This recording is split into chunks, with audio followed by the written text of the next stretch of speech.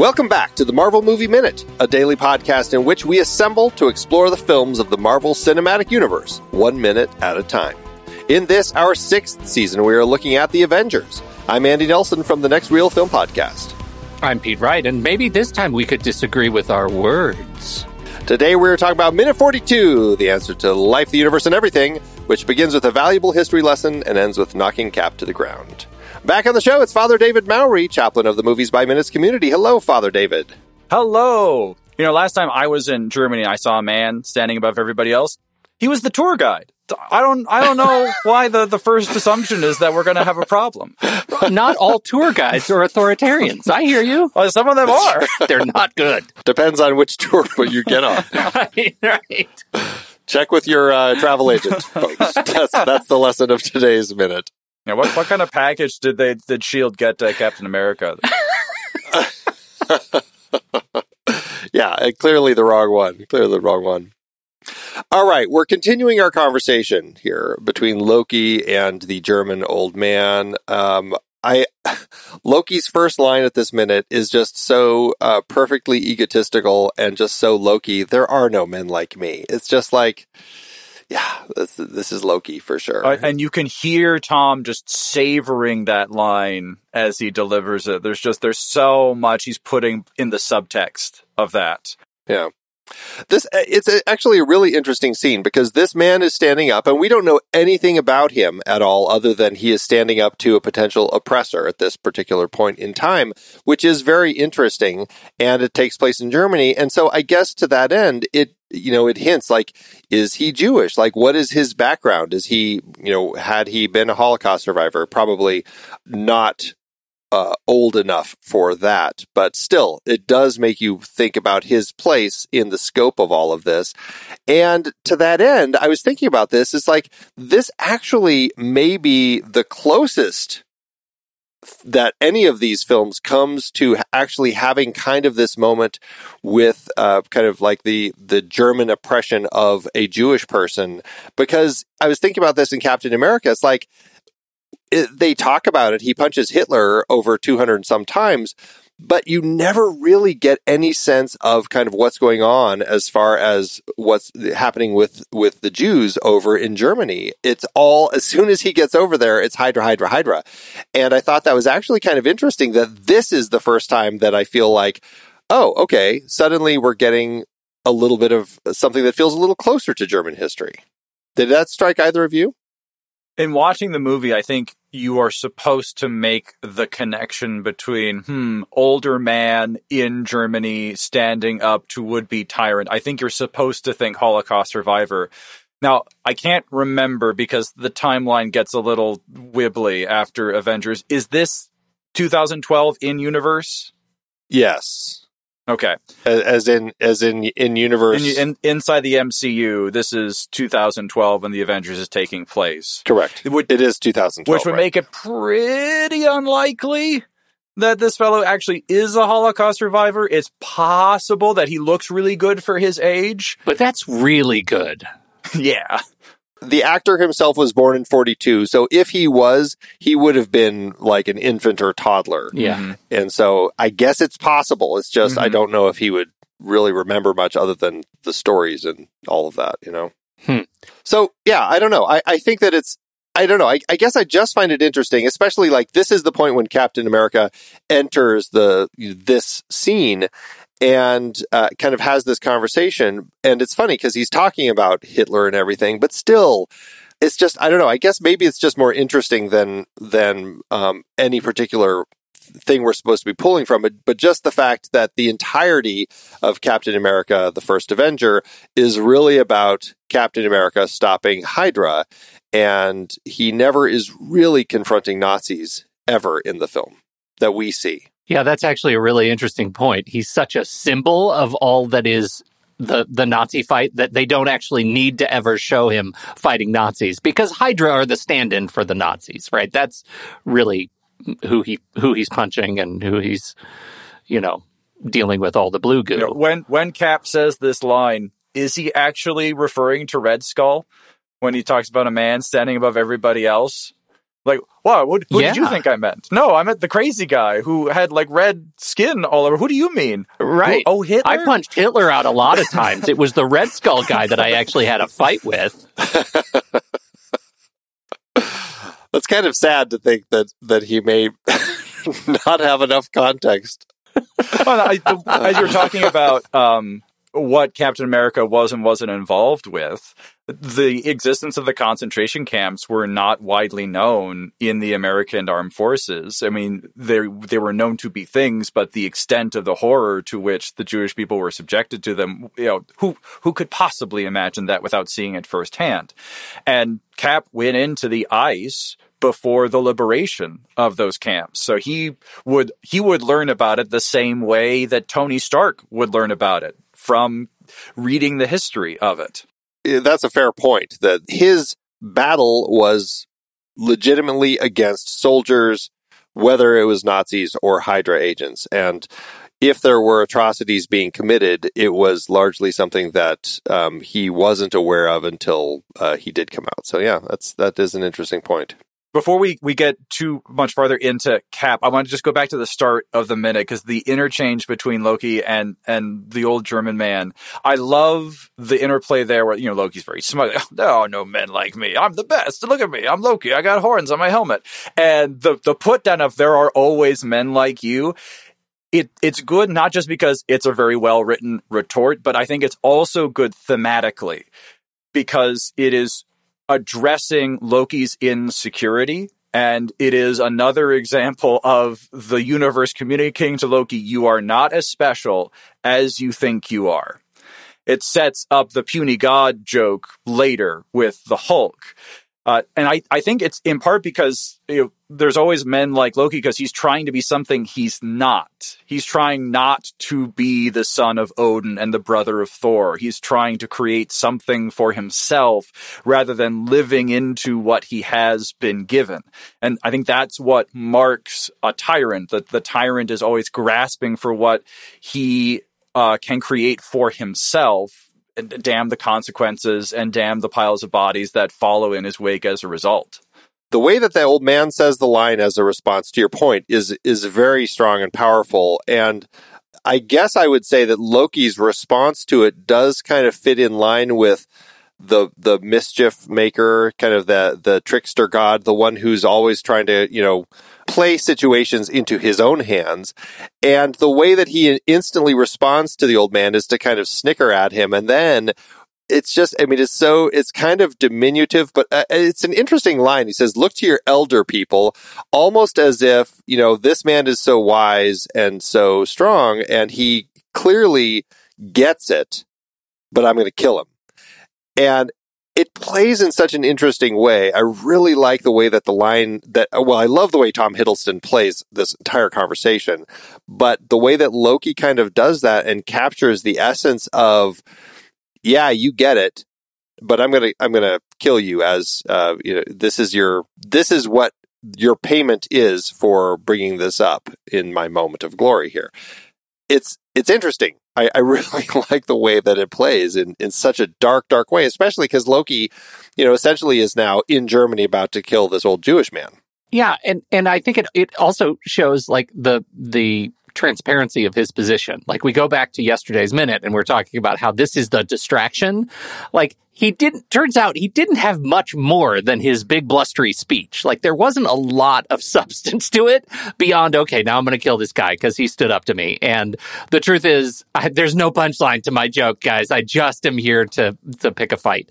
And I think that sort of goes to the superficiality of the way Loki is handled still at this point in the Avengers, that there is this great setup and kind of a thin payoff that ends in a big action scene, which is awesome. And it makes Cap look great, and it makes the rescue look great, and it makes Cap and Iron Man together on screen in this great action scene look great. But I think it actually underplays the value of Hiddleston portraying Loki. He's a utility character here, and he matures later. And I think that's another beat that this movie sort of gives me. Mm-hmm. The fact that he does actually raise his scepter and intend fully to strike this man down, it does speak to something that the director was trying to do with Loki in a way that I feel gets lost because Loki becomes so likable later in the MCU. It's kind of like how Hulk has ended up changing. Like, we like Hulk so much in this film because he is so dark and dangerous. Yeah. And we lose that over the course of the franchise. Loki here is killing old men. Like, he is legitimately a terrible, terrible person.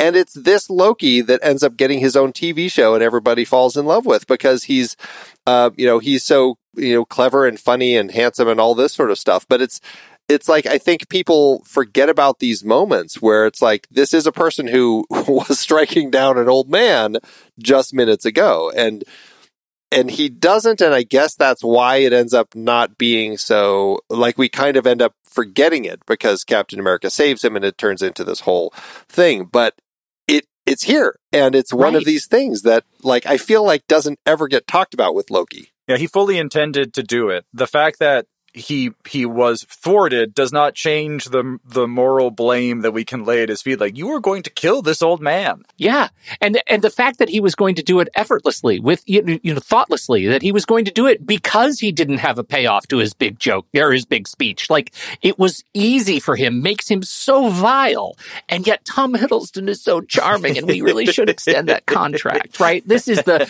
Doyleist kind of Watsonian approach to this movie. Is like, we have this performer who's so good and people clearly like what he's bringing to the character. Let's do some more with him. And as a result, we have to gaslight you a little bit and forget this scene that he was about to kill the old German and he was going to do it without any forethought. Yeah. It's like, Ray Fiennes was pretty evil in Schindler's List also. And I can't imagine them saying, but he's so handsome though. Is there a way we can kind of continue his story without him killing himself at the end of the film? Yeesh. Oh, God. The SLCU. You took it dark and weird just now. I just want you to know that Dave and I are sitting here, we're doing fine, and you took it dark and weird. Andy, are you okay? Do you need to talk? Because we're here for you. Well, I am. Pete might not, but I am. I appreciate that. I may. Well, after this episode, we'll talk a little bit. Okay. All right. That's good. Yeah. So, all right. Well, we get to this point where Captain America does drop in and save the old man. And Loki gets hit by his own beam, which, I don't know. I don't know if he's ever been hit by the blue pew pew before, but hate it when that happens. Here it goes. Also, I just have to say, when Cap drops in, aside from the fact that it's kind of a funny looking shot, because it's clearly just kind of a stuntman dropping in a little bit to land there, our old man has a great look of, like, shock on his face. But behind him, there's this woman in yellow who is just so casually, like, leaning on the wall behind her. There's a beer in front of her. And the shot's so fast that you don't really notice her. But when you're watching movies by minutes and you just, like, see it over and over again, I couldn't help but chuckle at the fact that this woman she's just there. I mean, if anything, they should have said, let's not put the woman in yellow right there, because she's just really casually just standing there with her beer. Like she's at a concert. It is really weird to see. Can we go back to one? Clear the set, please. Extras only. Security. Right. This is not a concert. It's just, moments like this are always fun. Mm-hmm. Yeah, she's like, where's Coldplay? Yeah, right. Is this the biggest hit that Loki has taken in the movie so far, when he's hoisted by his own spirit petard here? Yeah, actually. I mean, he gets shot in the face, actually, at the beginning of the movie, right. And it does actually leave kind of a little track across his face, but I don't know. Brief. He heals quickly. I don't know what's worse, a bullet to the face that he can heal quickly from, or a shot from the whatever sort of power blast is coming from the Mind Stone scepter. But he isn't hit another time. The rest of the times, he's attacked, but he kind of manages to avoid all the blows. It's not so much the blast to the breadbasket, but it's the stomach problems that come later. Loki had to spend a lot of time on the toilet after that because it just really messed him up. Gastrointestinal distress is no joke. I'll tell you what. That's why he's so quiet on the Quinjet. Right. It's just like, something's going on down there. Keep it together. Do not embarrass yourself. Excuse me. Black Widow, what do you do if one gets the trucks on a Quinjet? Oh, all right. I'm not overly fond of what comes next, I believe is the line. That's what he's really talking about. Boy. Okay, Captain America. Anyway, Captain America. You're doing great, Andy, by the way. Yes. You're doing great. Now we've got this little Captain America line that he throws out there. We talked about this a little bit yesterday. But this whole thing, the last time I was in Germany and saw a man standing above everybody else, we ended up disagreeing. Loki's response to that, the soldier, the man out of time, did Clint fill him in? How does he know all of this? There were a lot of those vintage trading cards floating around, and so Loki managed to get his hands. That's right. They made it all the way to Asgard. Do you not write this off as in Cap was a big story?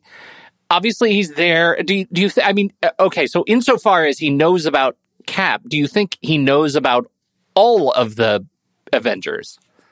Like, if he's drawing the team out, you think he knows about all of them? Well, knowing what comes later in the movie, the plan seems to be let Loki get captured, taken to the helicarrier, taken to this particular jail cell. So there's a lot of intel that Loki is operating on that had to come from Clint. It had to. They have to know about Hulk. Yeah. They have to. I mean, that's the whole plan. Mm-hmm. Yeah. It's always weird because I don't know what place Clint has in the SHIELD hierarchy. He's not a mission giver. He's a mission receiver. And so usually, I speak only from watching a bunch of movies and TV shows, but my understanding is that there's a kind of need to know basis for a lot of stuff. So it's just so this kind of situation doesn't happen. You get one compromised agent and he spills all the secrets. Well, we do know that Clint is level 7. So that is true. Clint is level 7. I'd forgotten. I'm only a level G. So I have. Yeah, right. We're not quite there yet. Do we ever have any insight, anything telling us that Clint is officially a part of the Avengers Initiative, or does he just sort of glom on to Black Widow as, when she hits him in the head? Well, is there anything putting her in the Avengers Initiative? You talked about this earlier in the season that it's the Avengers and Hawkeye. He's also here. Yeah. But that's what I mean. Like, we never get any evidence that he is signed on because he's not on Tony's screens. Well, neither is Black Widow. Right. Neither is Black Widow. It's just superpowered people. Yeah. Okay. I feel better about that. And worse. Poor Hawkeye. Well, glad I could help, I guess. No, but to your point, though, I guess what's interesting, actually, and your point is well taken as far as the fact that Barton likely filled Loki in on all of these potential people who he could be coming up against. And as he sees Captain America and says, the soldier, the man out of time, that right there, I'm surprised that, in the minutes to follow when Steve and Tony are talking on the Quinjet and Steve is like, something's not right, he gave up too easily. This should have been something else that he could have said. Like, he also knew who I was. How did he know that? Like, that's information that could have actually been something that they could have, led them to thinking about some other elements, Because that is something that Steve would say. Tony Stark would assume that, of course, everybody knows who I am. I'm Tony Stark. I'm amazing. Whereas he's Steve Rogers. He's Captain America. Like, nobody knows who I am, even though I'm one of the most famous people in American history. Yeah. Right. Not only that, but he's, as we've talked about with his superpowers, he's got this incredible ability to strategize, and the way that his brain works has all been enhanced. And so some of this detective work theoretically should actually even be easier for him. And so putting these puzzle pieces into place shouldn't be too difficult for him. It could just be that he doesn't really, maybe they've never really filled him in much on this whole thing with Clint Barton. And, the only time that we've ever seen anything as far as he is concerned relating to Clint is that one moment on the helicarrier when Natasha is looking at one of the other monitors and to see that Barton is, one of the people that they're tracking, and she's looking. So the fact that the face trace is looking for Clint, Eric, and Loki, I guess that's all he knows. So I'm assuming that they must have filled him in a little bit, though. Mm-hmm. Yeah, it's got to come from Barton. It's Clint's fault. It's always Clint's fault. Oh, poor Clint. Well, behind him, the Quinjet arrives, and we see Natasha piloting it, although there is actually another pilot next to her. We never see him in this moment. We don't get to see him until later. It's weirdly shot in a way where it's like, it's all Natasha. This other guy, he doesn't really matter. Who is the Nine Numb of the MCU? Who is... Exactly. I want to see those jowls. Uncredited pilot. Yes. So, but Natasha arrives, and I guess, she's got her little line as she shows up. Loki, drop the weapon, stand down, and then this is the fight. The start of the fight. Loki blasts. She clearly was expecting it because she dodges it fairly quickly, and then Steve and Loki come to blows here at this point, which really actually is good because it allows everybody else to finally get away. But I mean, what do you think? Does this work? Does Natasha showing up in the Quinjet, does all of this kind of play well for you? I think two things. First, before even the Quinjet shows up, as Steve is marching forward towards Loki, I love that you get people standing up in the crowd behind him. And I think this is another one of Captain America's superpowers, inspiration. His presence provides a shield for people to hide behind, that I can stand and make myself vulnerable, but Captain America's here. He's going to protect against whatever is going to come. And the smoke off of his shield is just, it's a great effect. I love that as he comes marching forward, that nice little puff of smoke as he moves forward.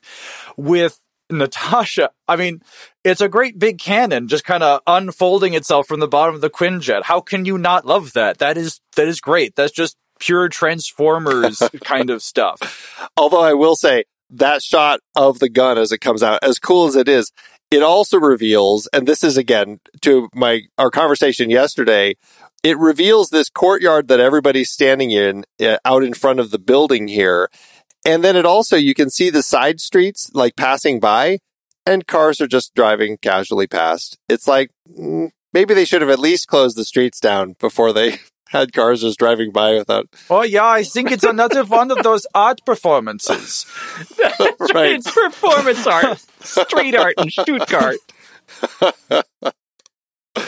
But yes, it is cool though. I do like the way that the Quinjet plays. All of this it's a pretty fun. Pete, what do you think of it? I think it is too, because this is a rescue scene. Like, this is the scene where the first bit of team is coming together to save the day. And I like the look of it. I like the way I like, hearing Black Widow's voice, as the gun comes down. Like, I think it all works for me. It's a hero moment, and it's one of the lower cost hero moments in the movie, but it gets us into, like, here's what it might look like if the Avengers come to the rescue of something, and let's see how it goes. So I'm okay with it. I think it's fun. I think it's fun to get us into some fighting. Well, we see that Loki can certainly hold his own against shield tosses. There are 2 times that Cap throws his shield at Loki, and both times it does nothing. Loki just knocks it aside. It's nothing.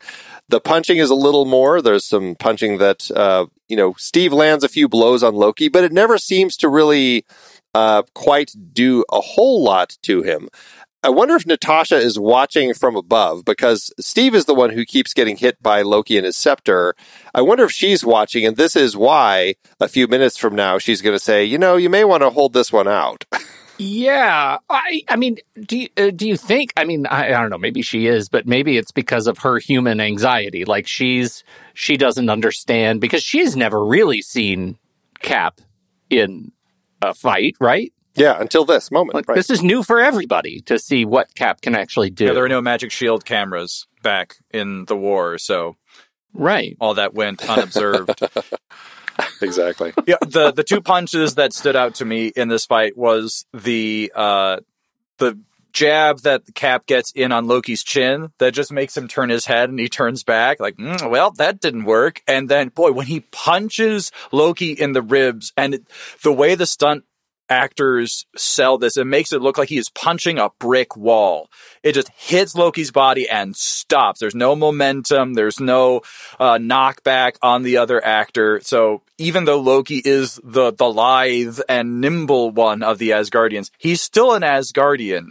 Captain America, even at all of his super soldieriness, isn't quite ready to go toe-to-toe with Loki. Yeah.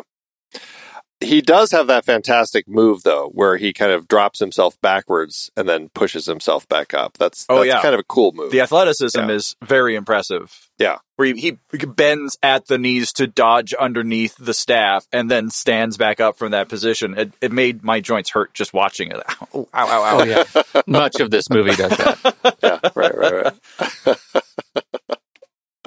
No, it plays nicely, and yeah, I will see a little bit more of it in tomorrow's minute. But I do like the way that this fight is playing, and it does give us a sense of, can Cap hold his own against Loki, right? And that's we're trying to get a sense, and in a team movie like this, we kind of need to know who can hold their own against the particular villains, and like how so we know later in the film who is going to be in charge of what, basically. Mm-hmm. Well, in charge of what? But I think the other sort of overriding question is: should Cap need to hold his own against Loki? Right? This is a team movie. Like, we need to build the case that even if Cap is almost good enough for Loki, it's okay, because together they can achieve greatness.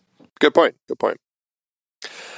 The only other note I had in this minute, I don't know if I'm hearing things or not, but as Steve is walking toward Loki, right after he kind of says his line, there is a moment as he's walking before Loki, or before Captain America finishes his line, there's a pause, and in the background, I can't tell if I'm hearing a hint of an audio drop of just a very subtle hint of like some Nazi propaganda, rally footage. But I feel like maybe there's something there. I don't know if anyone else can hear that or if it's just me and my headphones. But I think that it would be a really interesting play to throw something like that in the audio, just to kind of add another little subtle nod to Germany and Steve's time there and everything that was going on in Germany in the 40s.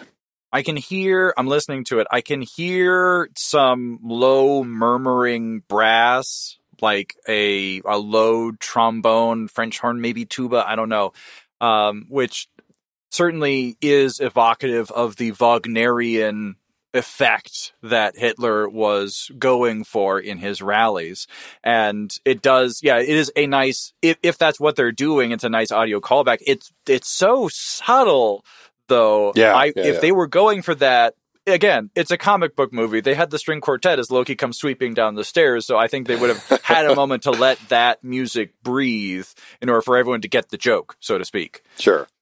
I love how dutifully you responded to that, David, because mostly I'm just delighted at the fact that Andy's edited too many podcasts and now he's just hearing stuff. He's slowly, what you're watching right now is Andy slowly unraveling. 6 seasons. I actually didn't hear it, and I'll tell you, to your credit, I need to go back and listen to it on my source, because I've only listened to it just recently in the share that we do before we record these minutes, and the sound wasn't great. So I stand ready to believe you, and it would be a cool nod too. Yeah, I think so. I would love to. I need to go listen to it on my TV with my speakers and just play it in something that's louder, so I can just see if there is something there. Yeah. Well, I think this is the moment for Christ and the Cape, if you're ready, Father David. Well, I am always ready to launch into Christ and the Cape. So I referenced in yesterday's minute that there's something that this movie does in a moment of heroism that's really important for the rest of the MCU. And the moment of heroism I'm talking about is this old man standing up. Because what does this man hope to accomplish by standing up to Loki? He is not a superhero, and he knows that.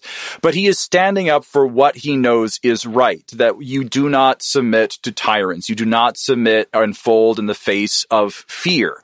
And that makes his heroism greater than any of the Avengers. Because, Cap has his shield, Black Widow, her plane, Iron Man, his suit. But how much braver is this old man? How much more righteous is his example? And I think what this moment does for the MCU is that it demonstrates a crucial factor that is sometimes taken for granted in superhero movies, but is rarely established. It demonstrates that the world is worth saving because there are people in it worth saving. And this is something that I think the Avengers and subsequent MCU movies in this upcoming phase get right, that I think other superhero movies from other intellectual properties that I don't name on this show don't quite get right, because they don't establish that same worthiness of the world to be saved. The world's just kind of a terrible place, so why bother saving it? But here we see heroism. So that's the first thing in this little example of this old man. And the second thing that I want to show in here is that the old man doesn't duck when Loki aims the scepter at him. This guy's, he's not an idiot. He knows what's happening here. He knows he doesn't know what Loki's capable of, but he knows that he is taking a big risk in standing up. But he doesn't duck. He doesn't flinch. He shows the fear because he's a human being. But that moment when Loki decides to use force against an unarmed old man who has simply gotten a few good quips in against Loki, it shows the poverty of Loki's power. Because the very act of killing the one who is defenseless before power shows the very weakness of power. It shows that power cannot compel change. It can't actually sway hearts and minds. It can only kill. Fear is not conversion. And this has been something that the Christian tradition has understood for a long time in valuing the martyrs, those who died rather than renounce their faith. Because from a purely worldly standpoint, like looking at this old man, why would you stand up in the face of oppression? Why not just kneel to Loki, get it over with, keep your head down, believe what you want to believe in your heart, and just pay lip service to whoever's in charge? But if everyone does that, then the tyrants all win. The truth is never authentically proclaimed. That law of freedom that we talked about yesterday is never given a hearing, never given as an invitation to people. And so the martyrs represent for the Christian faith this culmination of the freedom that's given to the believer, that no worldly power, no army, no Colosseum, no gladiator, no sword, no legal system, nothing that human beings can create can take away the truth that causes the martyr, which comes from a Greek word meaning to witness, that causes the witness to stand up. And so this old man is a witness. He is a witness to a truth. That there are always men like Loki. There are always going to be men demanding to be knelt to, but we don't kneel to them. And that truth is real enough to die for, because in dying, that truth is affirmed. The tyrant showing his power shows that he doesn't actually control anyone. He can't actually change anybody's mind. And that's what makes the world worth saving, that there is in the world something worth avenging. There is something worth fighting for and saving, because there are people who are willing to witness to the truth, to witness to goodness, and stand up for it, even when they don't think anybody's coming, even when the police are nowhere to be seen, when there's no German SWAT team about to descend on the courtyard. They don't know S.H.I.E.L.D. is coming, but still this man stands up and offers that witness. I don't know if of course, astute observations as always, Father David, and yet here I am thinking to myself, maybe it makes total sense that the Avengers continue their slow march toward fascism, that we have to have this individual stand up to recognize that even though Captain America is coming to his aid, it really is the sort of that sort of Western savior. When I think what this guy demonstrates, and what I'm hearing you say, is we don't need the savior because we already have spines of our own. We're willing to sacrifice ourselves for the right. Mm-hmm. And that's the G.K. Chesterton, who is a British apologist and Catholic writer, said that there's nothing more romantic in the world to fight a losing battle and then not lose. And that's what we see in this minute. This guy's, he's fighting a losing battle. He cannot win against Loki, but he doesn't lose. Captain America saves him. And that's one of that's one of the things that the Christian idea has given to the Western world, that there is a romanticism in the losing battle, but that idea of the last minute salvation of things suddenly turning to the good. Right. Like what would have happened here had Captain America not arrived just in the nick of time, had the old man been slain by Loki, what would have happened? would the rest of the people have taken that as a moment to stand up against Loki and actually take him on? Mm-hmm. You know? I mean, perhaps that would be the direction that this crowd would take. Like, you can't do that to that guy. I mean, maybe not. It's an interesting thing to kind of explore what his message is, and that last minute salvation that we have here, and then potentially, what is it that by Captain America coming in to save the day right at that last minute, how does that shift the conversation from that point forward? Mm-hmm. Really interesting stuff. Well, that's a great way to end this minute. Thank you so much for bringing that, Father David. We always appreciate these little bits with you, bringing so much thought into the show. So thank you. We certainly appreciate it. You're welcome. Because mostly we're just bringing a bunch of nonsense. So it helps having you in here smarten us up once in a while. Oh, come on. Give yourselves a little credit.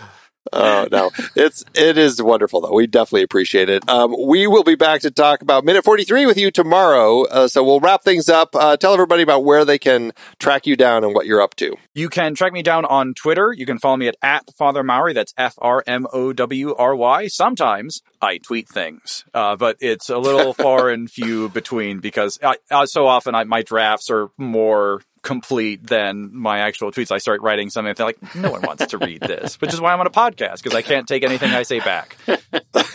Gotcha. Aren't we all? Yeah. Well, we will have links to that and everything else in the show notes, so check those out, everybody. Remember, if you're not seeing your show notes in your podcatcher, just go to our website, marvelmovieminute.com. You can see them there. You can also learn about our membership, where you can get early access to shows. You can get member bonus episodes and ad-free episodes, all sorts of good stuff. So that's it for today. We'll be back tomorrow to talk about Minute 43. So, Pete, thanks as always. More Loki self-love. Until next time, true believers.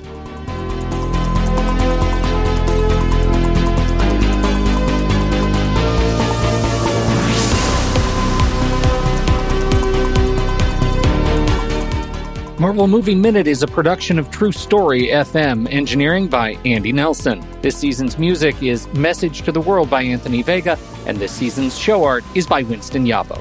Find the show at truestory.fm. If your podcast app allows ratings and reviews, please consider doing that for our show.